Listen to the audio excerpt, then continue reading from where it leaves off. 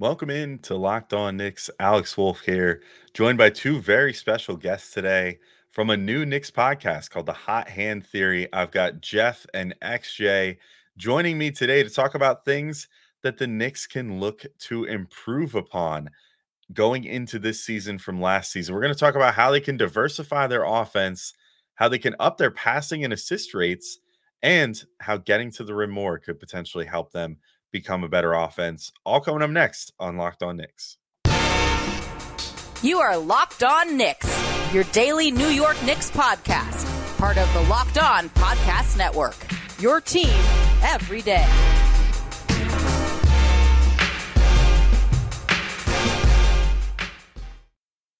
All right, welcome in to Locked On Knicks, and today's show is brought to you by Game Time. Download the Game Time app, create an account, and use code Locked On NBA for $20 off your first purchase. And I want to thank you guys for making Locked On Knicks your first listen today and every day, whether you're checking us out on your favorite podcast platform or taking in the sights and sounds on YouTube. We appreciate you making us a part of your daily routine. Make sure you hit that auto download function on your favorite podcast app or the notification bell on YouTube so you never miss an episode. So we're here for you guys 5 days a week, if not more, now with the season coming up. So exciting stuff, lots of episodes. Don't miss a single one. And if you want to deepen your connection with us and get even further and talk with us even more, you can check us out on Subtext, which is a new platform where you can text us right from the text messaging app on your phone. So check that out in the episode description below. I'm Alex Wolf. I'm editor-in-chief of Knicks site The Strickland, which you can find at thestrick.land. And I'm joined, as I said, by two really smart dudes. Joined by Jeff and XJ of the Hot Hand Theory podcast, a new pod that's actually launching next week. But they've already started a very awesome Twitter presence and everything else, showing off just what they're going to be bringing to the table. But I may as well not tell you about that. Let's just get right into things the Knicks can improve upon going into this season. All right, I am joined by my two very special guests today as we are going to get into things we think the Knicks should improve upon this year from last year. Obviously, a great year last year, but could always do better. I've got two guys here from the Hot Hand Theory podcast, a new podcast that's going to be checking out the Knicks and the NBA at large with a focus on analytics. And if you follow either of these guys on Twitter, you'll know that they're both very smart, probably smarter than me. So the podcast is going to be great. Don't abandon Locked On Knicks when you start listening to theirs. Just listen to it in addition to Locked On Knicks. But the first episode will be out October 24th. I'm joined by, first I'll introduce my buddy from the Strickland. Sorry, XJ. But Jeff Rasmussen at Frank Barrett 119 on Twitter. Jeff, how you doing? And you ready for a new season of Knicks basketball? I'm doing great. And honestly, the season can't start soon enough. Not to trash a different sport, but these football games every single national TV game is getting worse than the one before it. So I just can't wait till every night is basketball. I'm super pumped. Yeah, you and me both. It's about that time, especially, the Jets haven't been looking too bad lately. You just got this win over the Eagles, but can't come soon enough with the basketball of it all. And then I've got XJ Xavier Justin on Twitter. He's got at Hot Hand Theory on here on the YouTube, also at Xavier J Designs on Twitter. Also another fantastic follow if you don't already. Both these guys are. But XJ, how you doing, buddy? And are you ready for a new Knicks season? I'm doing amazing. Absolutely ready for a new Knicks season. I got to say, my first controversial statement of the night is going to be that I do not understand anyone who prefers football over basketball. It's basketball all day, Knicks all day. I'm hyped to go. Happy to be here.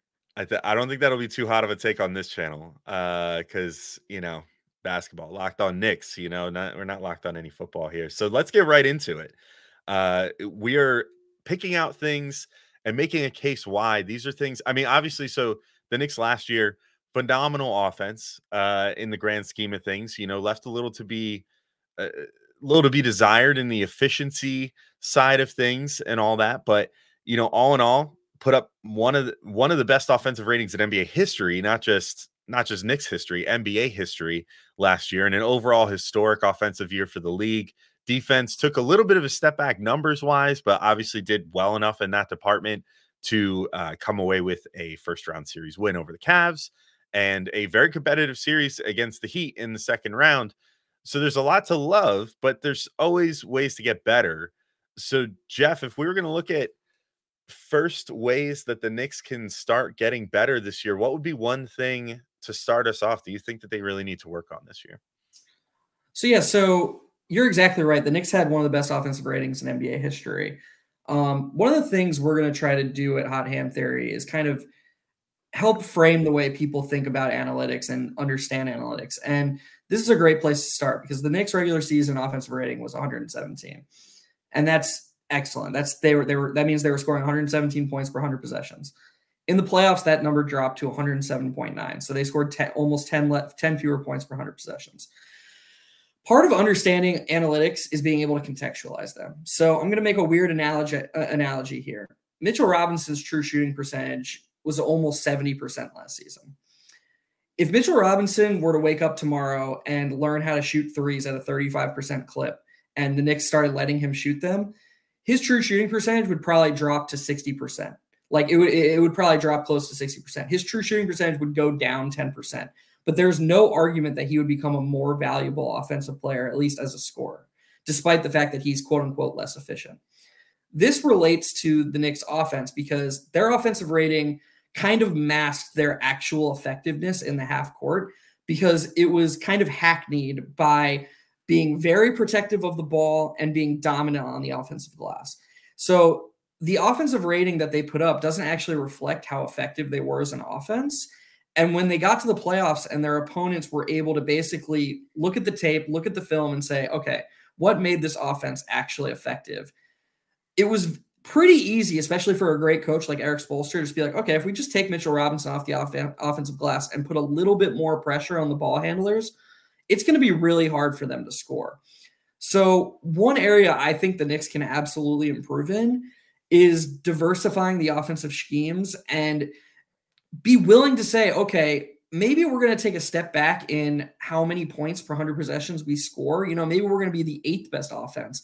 But by the time they get to the playoffs, they're actually better prepared to run against teams that prepare for them, to be able to take a punch when the opposing team schemes against them. I think running more a wider variety of plays would really benefit them rather than just saying, okay, Brunson, Randall, RJ, quickly when you're running the bench unit, you're going to beat your guy off the bounce and you're going to, create an advantage and we're going to shoot, a bunch of threes and let's hope we get a lot of offensive rebounds. So that's where I would start if I was Tom Thibodeau.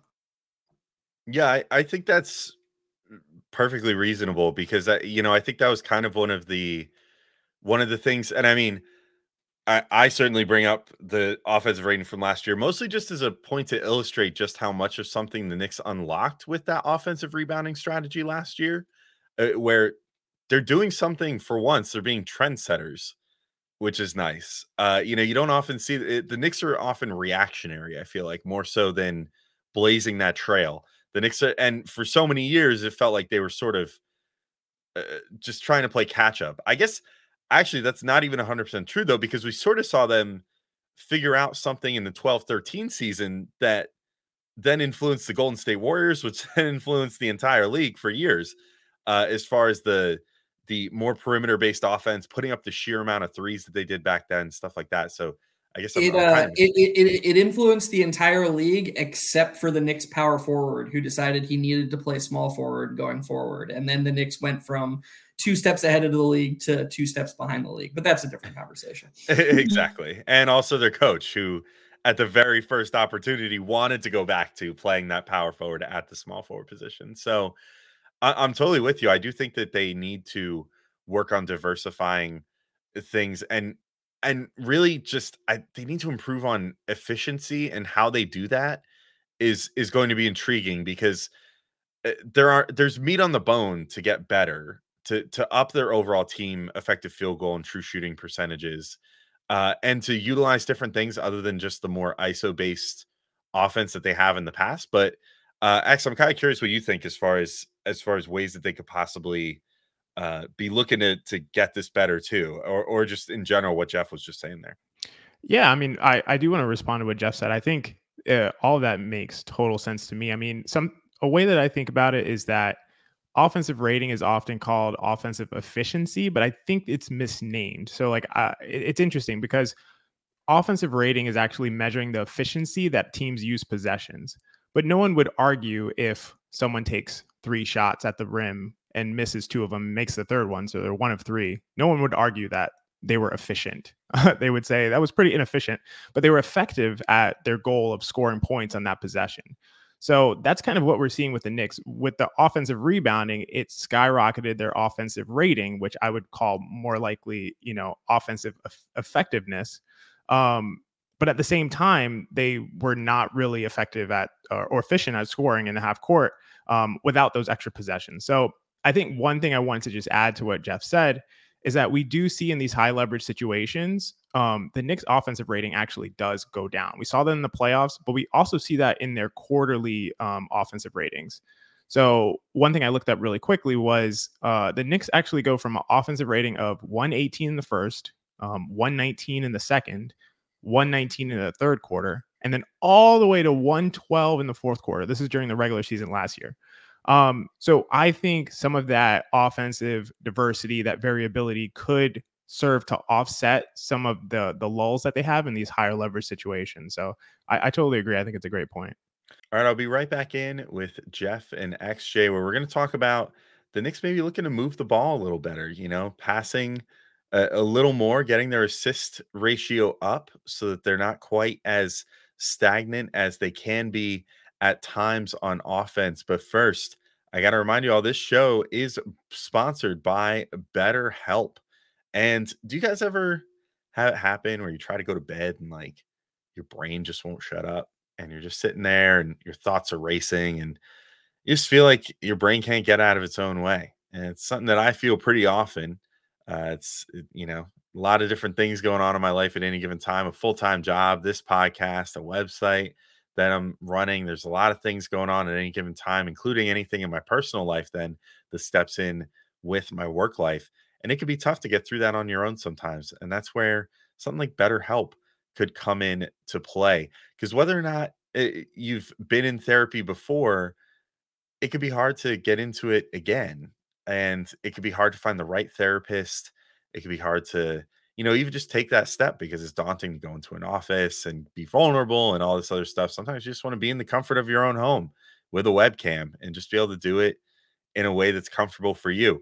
And that's where BetterHelp comes into play. And if you're thinking of starting therapy, you should give BetterHelp a try. It's entirely online. It's designed to be convenient, flexible, and suited to your schedule. And all you have to do is fill out a brief questionnaire to get matched with a licensed therapist and switch therapists anytime for no additional charge. So make your brain your friend with BetterHelp.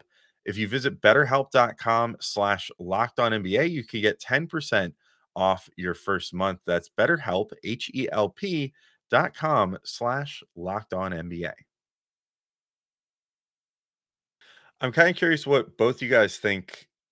How much do you think that the fact that their offensive rating goes down, that it went down in the playoffs and that it goes down later on in the game, how much do you think that that just has to do with the fact that intensity goes up in the playoffs, like all across the board? And the Knicks especially are a team that maybe plays intense all year round to a fault, where then once they get to the playoffs, it's sort of like, oh, the rest of the league just caught up to where you guys were all regular season now. But same with, early on in games and then late in games, it stands to reason that defenses are going to just clamp up more. Like, do you think there's something to that, or you think it is specifically just kind of their lack of diversity in what they do on offense? For sure. And you actually made a really good point here that is, again, it's related to analytics. XJ brings up, their fourth quarter offensive rating versus the other 3 quarters. And, it's a point well taken. But something you always have to factor, and this relates to the playoffs too. I brought up the playoff offensive rating versus the regular season offensive rating. You have to relate it to what the average is during that sample size. And I would be willing to bet, to your point, Alex, that both the playoff overall playoff offensive rating and fourth quarter offensive ratings across the league went down due to exactly what you were talking about. So it's not as big a problem as maybe it seems. I do think the playoff one and the fourth quarter one, I do think they're definitely like the Knicks went from tied for third in the league in the regular season, and those first 3-quarter numbers, I guarantee you, are close to the top of the league. They are dropping relative to the rest of the people in the rest of the teams in those sample sizes. But when you're understanding numbers, I just wanted to relay the points. It's essential that you're comparing it to other, for lack of a better word, teams in that sample as well. Like you'll see, ESPN, they'll be like, oh, the Knicks have this offensive rating and the Bulls in the 1990s had this offensive rating. So clearly the 1990 Chicago Bulls were way worse than the Knicks. And it's like, okay, well, actually in the 1990s, the whole league's offensive ratings were super low and the Bulls were like, an outlier for them just because their number was lower than what the Knicks are. I'm digressing here, but the point is that what you just said is exactly right. When the intensity goes up, the Knicks' edge on the rest of the league goes down because they're doing stuff that other teams aren't doing during the regular season, and in the playoffs, the rest of the league catches up. Yeah, X, how do you feel about that before we move on to your first thing for improvement? Which actually, we could probably, if you want to even just transition us into that, I Yeah, think I think it's you'll kind of start getting into some of the things that they could look to do differently. it's a perfect transition, honestly, because we are talking about offense. We're talking about their offensive efficiency, some of the places where they did particularly well, some places where they didn't do particularly well. And my thing that the Knicks could do better and could improve upon is ball movement. So I think it's a seamless transition because we're talking about how the Knicks are a pretty ISO heavy team. I think everyone watching the Knicks would agree on that, relying largely on the individual ability to score by their stars. If we look at the data, they were last in the NBA in assist percentage, third to last in assists per 100 possessions, and number one in the NBA in percentage of field goals made that were unassisted. So 45% of their field goals that they made were unassisted. And again, we talked about offensive rebounds. You might think, well, they had a ton of offensive rebounds, so maybe a bunch of those unassisted twos were because they were putbacks. But no, if we look further into the data, they were also last in the NBA in percentage of non-putback twos that were assisted. So even if you take out putback twos, they were still rock bottom in the NBA in terms of assisted field goals made. So, why does this matter? We're talking about things the Knicks can improve upon. They did extremely well. I believe they need to improve upon their shot quality. And ball movement is a critical way that they can do this. And this falls on their playmakers like Brunson, RJ. These guys consistently create slight advantages for themselves, but they could be creating substantial advantages for their teammates if they were a little more willing passers in situations where they have advantages. And I looked at some of the shot quality data. Brunson took some really difficult shots last year. And actually, Jeff posted a riveting compilation of every Jalen Brunson unassisted 2-point field goal make on the Hot Hand Theory X account. And that's enough to give you a quick understanding of how difficult some of his shots were. But really, all of the Knicks took difficult shots. Brunson, Quickly, Randall, RJ, they each had a shot quality that would expect a result in a lower than league average effective field goal percentage. That's the way to say that. So that just shows that the shots that they're getting are not the best, and the way that they can get to better shots would be ball movement. The last thing I want to say about it really quick before I turn it over to you guys to react to it, the Knicks offense really, as we all know, really took off after the acquisition of Josh Hart. Over the 26 games with Hart, they led the league in offensive rating with a scorching 121.2 offensive rating and went 17-9. But surprise, during that time, they were actually only 6th in the league in offensive rebound percentage. And they went all the way up to 7th in the league in effective field goal percentage, which was up from 20th, that they were 20th over the entire season. And they went all the way up to 7th during that time. So it's interesting because we talk so much about the offensive rebounding being the what precipitated their really great offense. But actually, when their offense was best, it was their effective field goal percentage that was really good. So I think the way to get to that higher effective field goal percentage is to get more quality shots. And the way to do that is to increase more ball movement. So wait, do you mean to tell me that making shots makes good offense? It's like a lot of data just to say that exact sentence. Yeah. I mean, I'm with you there. I think that they could definitely stand to ISO less. And I think this really the first 2 points really do play together well, in the fact that the unimaginativeness does show through with this team and always kinda has. It didn't as much last year because Jalen Brunson was just especially in the playoffs, like, so and especially against the Heat, I should say, just such like, a force that you didn't need anything more than just him ISOing sometimes, other than maybe for some of the guys that he was kicking out to make shots more often, but, like, he just kind of became a monolith in that offense. But what happens if the other team has a defender that can actually put the clamps on him? Then where do you find yourself? And I think often, I was saying this on, I think, a as yet unreleased show that we just recorded with Nick's Film School for next week, our yearly bold prediction crossover. But the Knicks pay a lot. Well, actually, I think I said this on a regular Locked On Knicks too. I have a lot of points I've been making a lot of times this preseason and offseason, but the Knicks pay a lot of lip service every year to changing certain things, and even during the preseason, or early in the season, you'll see it.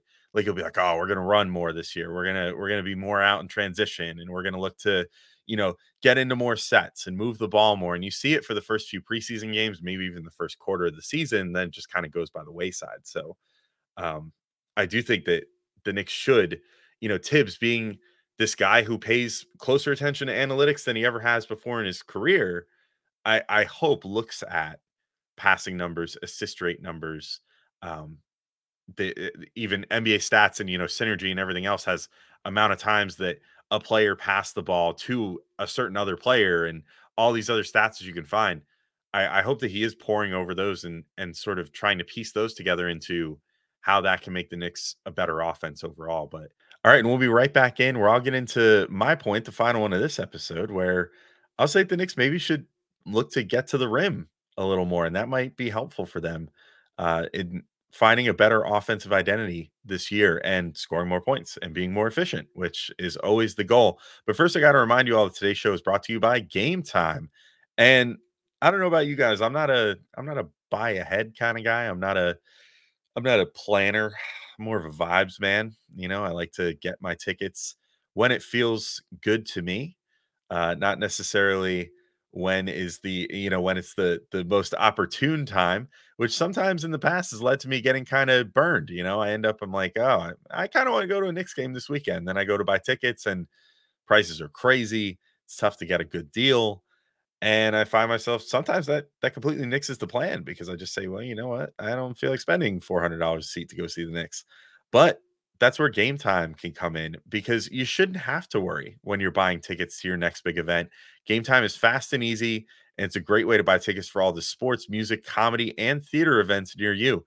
And with killer last minute deals, all in prices, views from your seat, and their best price guarantee, Game Time takes the guesswork out of buying tickets. Game Time is the only ticketing app that gives you complete peace of mind with your purchase. So you could see the view from your seat before you buy, so you know exactly what to expect when you arrive. I took advantage of this recently. I saw Back to the Future, the musical, and got some tickets, and I got to see exactly where I'd be sitting and what the view would be like. It was pretty great.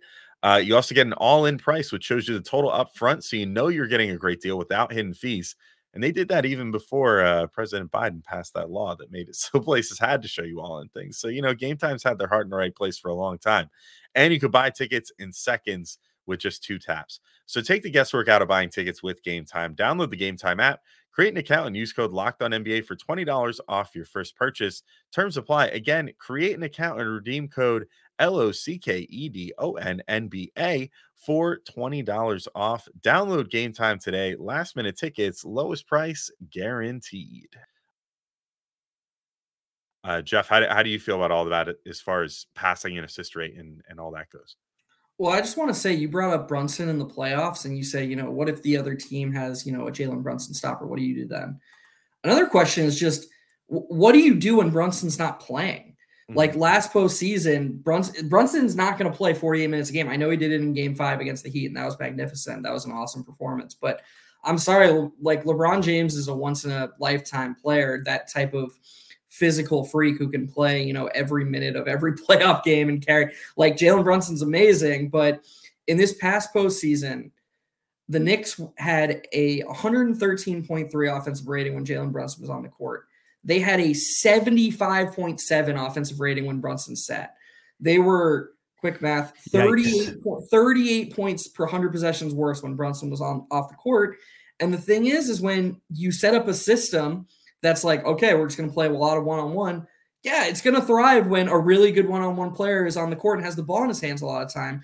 But you can't just say, okay, Emmanuel, quickly, it's your turn to be Jalen Brunson. That's not coaching. That's not running an offense. That's just I don't even know what to call that. And the thing is, to bring it back to, you know, the passing and everything, we're not asking the Knicks to be the beautiful basketball Spurs. We're not asking them to be the Warriors.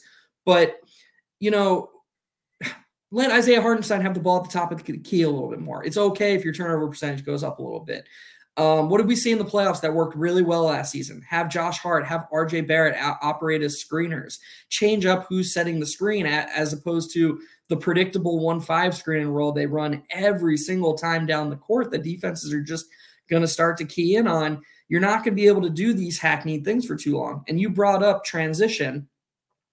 I love how much the Knicks are looking to get out in transition again this preseason. RJ Barrett had back-to-back and ones against the Timberwolves in their last preseason game, one over Karl Anthony Towns.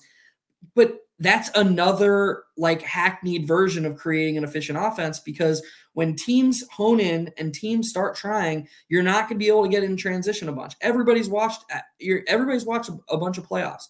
How often do you see teams just running other teams out of the gym in close playoff games? It doesn't happen. It's a half court game, and you don't need to be super efficient. You don't need to be record breaking, but you need to be better than the Knicks were last season. And the path to that is opening up the offense more, trying different things that get other people involved and get other actions involved, having counters. One of the most encouraging things I've seen all preseason in the half court, it has been those two buckets that RJ Barrett and Emmanuel Quickley scored, with Isaiah Hartenstein operating as the hub at the top of the key, and him, RJ Barrett, and Emmanuel Quickley having a little three-way game where Emmanuel Quickley and RJ Barrett are doing stuff off the ball. And the first time RJ Barrett came up and got the ball, and the second time Emmanuel Quickley had a back cut for I think he got fouled. I don't know if it was an and one or if he just got fouled, but they were two beautiful possessions. And it was an and one. Yeah, and what was beautiful about them was the defense didn't look at it and say, okay, I know what's coming. No, there were multiple options available to them, and those are the kinds of things you need to do. That's what the best offenses do, and I think the Knicks can definitely infuse some of that into their offense. You know, it almost comes down to, not to bring this back to football, which we've already determined is inferior to basketball at the beginning of this podcast, but it almost comes down to like a one-read quarterback versus a multi-read quarterback, you know, that can a one-read quarterback goes out there, he's got the first thing he knows he wants to do, and then if that gets taken away, you see those guys struggle a lot. Usually it's younger quarterbacks, whatever. The ones that really succeed are the ones that have three different options in their head, and they can cycle through all three of those options and then come to the best one, and maybe even overlook all three and then go back to the first one or something, and, you know, find a way to make something happen just by virtue of being prepared. And I think the Knicks could benefit from that. And the great thing is that Jalen Brunson's on the team. You always have that option. Like, he's not just going to stop being a great one-on-one player because you don't do it as much. He's one of the craftiest, most skilled players in the entire league. And those shots that he gets when he takes the ball at the top of the key, gets a screen from Mitch and works his way into those are available at the end of the shot clock. Those are always available to you. It doesn't kill you in the short term to try other stuff, but it actually hurts you in the long term to not try it. So I feel very strongly about XJ's point that they really have to infuse some of this stuff. Yeah, and just one last note, just to kind of, you know, tie the bow on that. People might be wondering, like, why do they need to make these changes? They were like such a great offense last year. It worked in the regular season. Maybe they need to improve and become more effective at what they were already doing.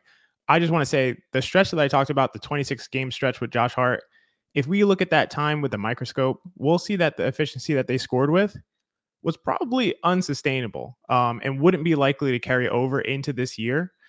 During those 26 games, they led the league in percentage of 2-point field goals made that were unassisted, which is typically not going to result in a high efficiency team. And Josh Hart himself shot like a ridiculous nearly 50% from three over that stretch.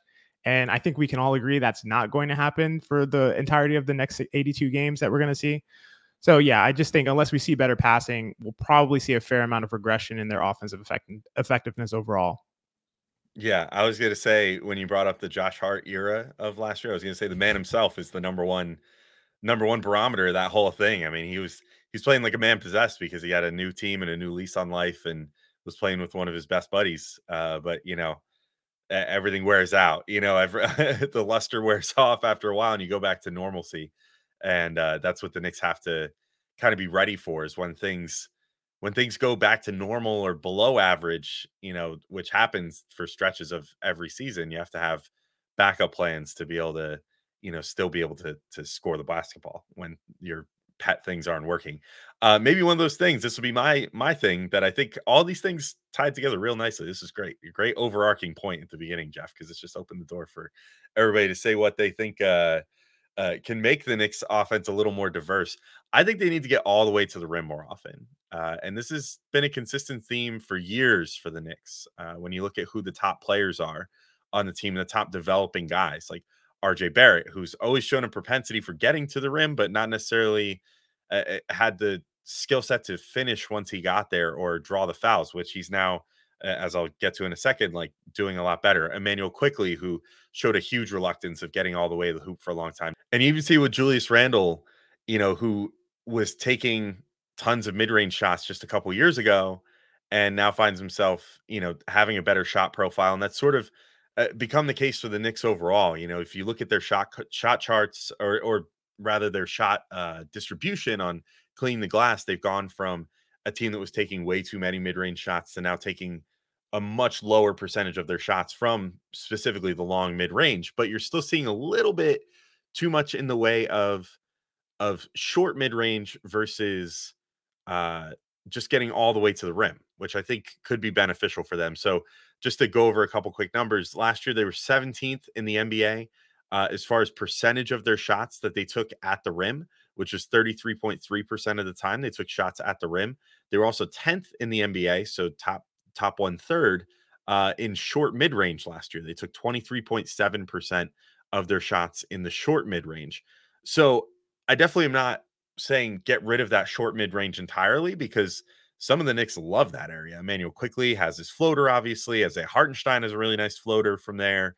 Jalen Brunson works a lot of his magic in that short mid range where he'll get kind of deep in and then, work his pivot, get under a guy, kind of bump him, whatever, to draw a foul and or take a nice little short mid-range jumper there. But I think that if they could just like flip-flop where they stand in the league for those two things, maybe strive to be 10th in the league in getting all the way to the rim and 17th in the league at the short mid-range stuff, that could be beneficial because I think the big thing is we're seeing that work this offseason on drawing fouls is paying dividends. RJ Barrett is doing phenomenal work in these first couple preseason games, just looking like an absolute demon getting to the free throw line. Like he just does whatever he wants and gets like 10 to 12 free throw attempts per game so far this preseason. And that's something that was happening in last postseason and at times last season as well. So that's something that seems like he can do. Brunson comes in for like 10 minutes and draws 7 free throws, and it looks like it's not even hard for him. I mean, he's just doing that same thing where he gets inside, jukes guys out of their shoes, and eventually gets them up in the air. And like the Knicks didn't shoot the best at the rim, like as far as actually making the shots. They were 21st in the NBA, was at 65.1% at the rim last year as a team, but they were 10th in the league in free throw rate with 21.8 free throws made per 100 possessions. So I think there's data to suggest that just by virtue of the fact that they're really good at drawing free throws, that they could potentially control games by getting into the paint more often and trying to draw those free throws, get into the bonus earlier, force teams to be more timid overall on defense, and then make life a lot easier on themselves. So I'm curious what you guys think about that. I think this is an incredible point. And I think that because I do think that the Knicks their offensive philosophy actually suggests that they do take those short kind of floater range shots. In a lot of cases, that's why they get a lot of their offensive rebounds. So they have two of the float gods of the league, Jalen Brunson and Emmanuel Quickly, as you mentioned, Alex. And a guy like Julius Randle who can kind of bulldoze his way and kind of get to that short mid-range area anytime he wants.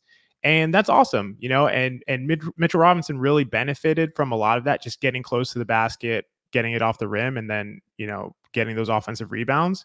Offensive rebound rates are a lot higher when when your teammates take shots nearby the rim. So that's a lot of the reason why Mitch was able to grab so many offensive rebounds. But all that being said, if you can get a little closer, we might see some of those missed floaters and offensive rebounds from Mitch turn into actual just like lobs to Mitch, right? Because if they can really attack the rim and get pressure on the rim, teams are going to have to like push up a lot higher.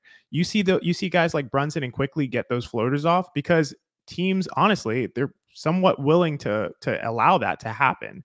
Even the best floater is not going to be near as effective and as high an effective field goal percentage as a shot like right by the rim. So teams are like, you know what, we'll give that up. And a guy like Eric Spoelstra, a coach like Eric Spoelstra, is going to say, we'll give that up and we're going to make sure to keep Mitch off the boards. If you can get all the way to the rim and really get that rim pressure, like you mentioned, you're talking about free throws, you're talking about really good rim shot makers. Julius Randle actually was incredible. It was like 99th percentile in terms of rim shot making last year. And his shot quality from mid-range was towards the bottom of the league. I think that Randle would benefit a lot more. And I think that the team as a whole would benefit a lot more. So I think it's a great point. Yeah. What do you think on that, Jeff?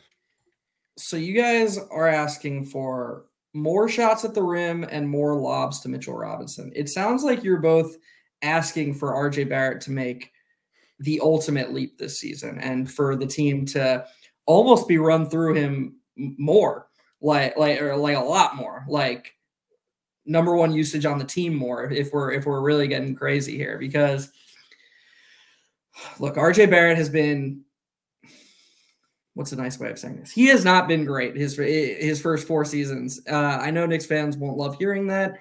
His impact has just really hasn't been that good. He had a decent impact season his second year when he shot 40% from 3, and his defense, the defensive numbers with him on the court were good. But every other season has been, especially his first and fourth seasons, not good. But one thing he has been near the top of the league at all 4 seasons is getting to the rim. And what we saw in the playoffs last year was he started to make a lot better decisions around the basket. That was one of the reasons that pretty much all the film, anybody who watched the games, people were like, oh, this is a different RJ Barrett. It's because you didn't see those below the rim, weak flailing efforts. It was, okay, I've created an advantage. How do I leverage this advantage? And RJ was doing a much better job of leveraging his advantages. And then he's kind of taken that ball in FIBA in these first 2 preseason games and ran with it, because he honestly, I know it's just preseason, but his approach to these games has been a lot different. And look, I mean, we've been saying it, we're biased Knicks fans every year. He's only 21. He's only 22. He is still a young player in this league who's growing. He's just trying to figure it out. I know he's played a lot of minutes, and, it's his 5th year.